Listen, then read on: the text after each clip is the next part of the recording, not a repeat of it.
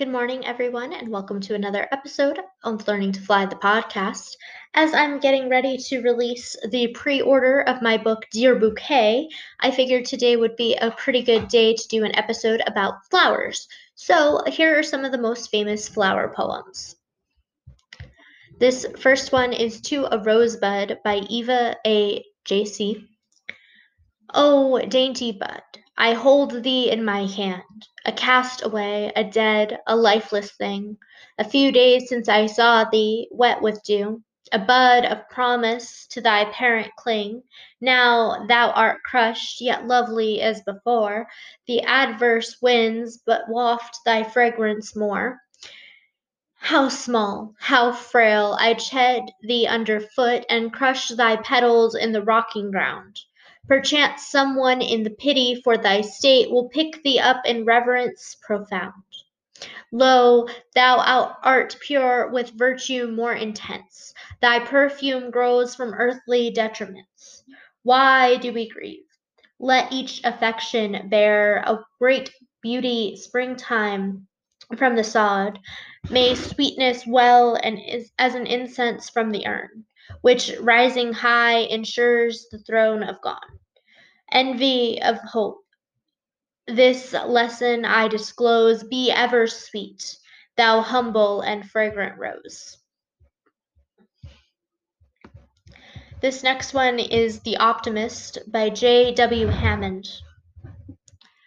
Who would have the sky any color but blue, or the grass any color but green, or the flowers that bloom the summer through of other color or sheen? How the sunshine gladdens the human heart, how the sound of falling rain will cause thy tender tears to start, and free the soul from pain. Oh, this old world is a great old place. I love each season's change, the river, the brook of purling grace, the valley, the mountain range. And when I am called to quit this life, my feet will not spurn the sod, though I leave this world with heavy its beauty rife. There's a glorious one with God. This next one is titled May to April, and it's written by Philip Freneau. Without your showers I breed no flowers. Each field a barren waste appears. If you don't weep, my blossoms seep, they take such pleasure in your tears. As your decay made room for May, so I must part with all that's mine. My balmy breeze, my blooming trees, to torrid suns that sweets resign. O'er April dead, my shades I spread, to her I owe my dress so gay. Of daughters three, it falls on me to close our triumphs on one day. Thus to repose all nature goes, month after month must find its doom. Time on the wing, May ends the spring, and summertime dances on the tomb. This next one is titled Petals by Amy Lowell.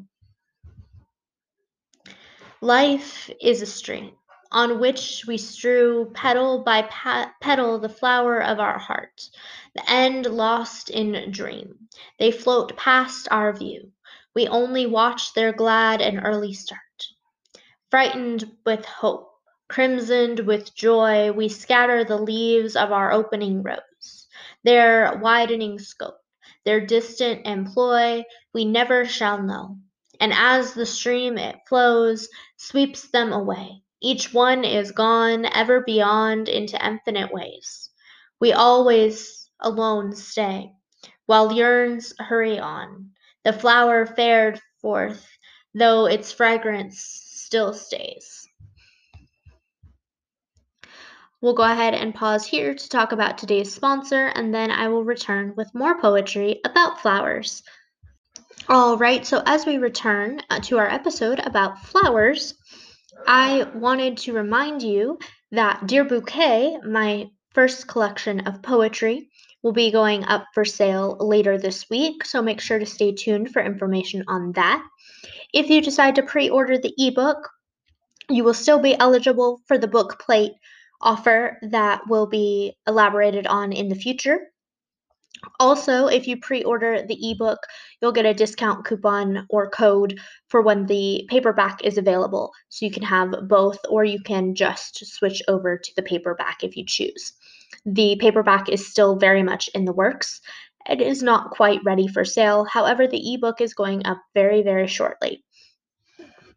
That being said, this next poem is Life and Art by Aldous Huxley.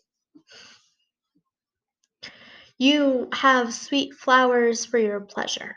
You laugh with the bountiful earth in its richness of summer treasure.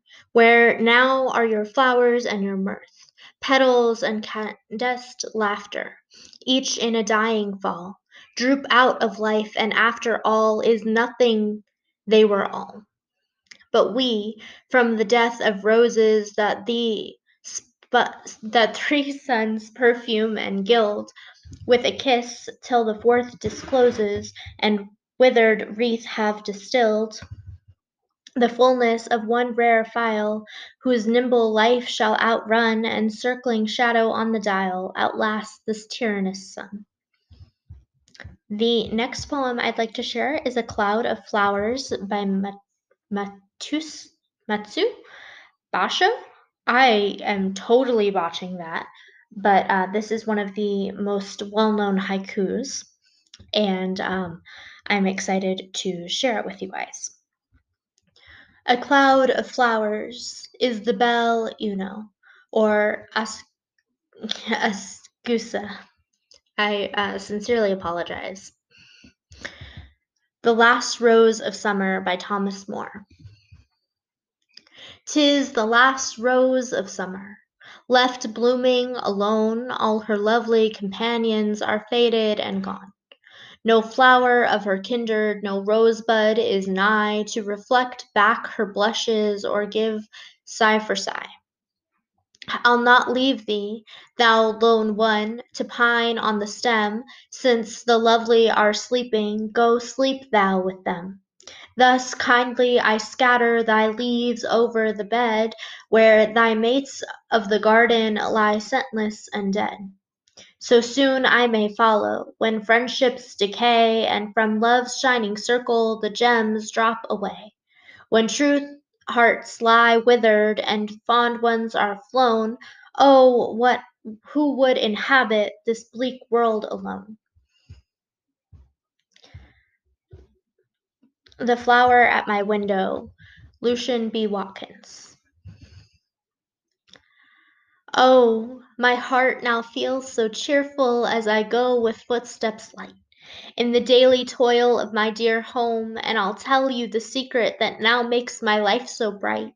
There's a flower at my window in full bloom. It is radiant in the sunshine and so cheerful after rain, and it wafts upon the air its sweet perfume. It is very, very lovely. May its beauties never wane. This dear flower at my window in full bloom. Nature has so clothed it in such a glorious array, and it does so cheer our home and hearts illume. And dear memory I'll cherish through the flower fade away. This dear flower at my window in full bloom. Oft I gaze upon the flower with its blossoms pure and white, and I think as I behold its gay costume, while through life we are all passing, may our lives be always bright, like this flower at my window in full bloom. The next one is Post Impressions 6 by E. Cummings. Into the strenuous briefness life, hard on hard organs and April darkness, friends I charge laughing, into hair-thin tints of yellow dawn, into women-colored twilight, I smiling glide, I into the big vermilion departure swim sayingly, do you think, the I do, world is probably made of roses and hello, of so longs and ashes. I love that poem. But then again, I love most of E. Cummings' poems. This is The Crocuses by Frances Ellen Watkins Harper. They heard the south wind sighing, a murmur of the rain, and they knew that earth was longing to see them all again. While the snowdrops still were sleeping beneath the silent sod, they felt their new life pulsing within the dark, cold clod. Not a daffodil nor daisy had dared to raise its head, nor fair-haired dandelion peep timid from its bed. Through a tremor of the winter did shivering through them run, yet they lifted up their foreheads to meet the vernal sun. And the sunbeams gave them welcome, as did the morning air, and scattered over the simple robes rich tints of beauty rare. Soon a host of lovely flowers from vales and woodland burst, but in all that fair precaution the crocuses were first. First to weave for earth a chaplet, to crown her dear old head, and to beauty the pathway where winter still did tread. And their loved and white-haired mother smiled sweetly neath the torch, when she knew her faithful children were loving her so much. Alrighty. Thank you so much for joining me on another episode of Learning to Fly the podcast. If you enjoyed this episode, make sure to tune in tomorrow for more. Also, if you haven't already heard, Dear Bouquet will be available for pre-sale very, very soon. So make sure to get on that offer while it's there.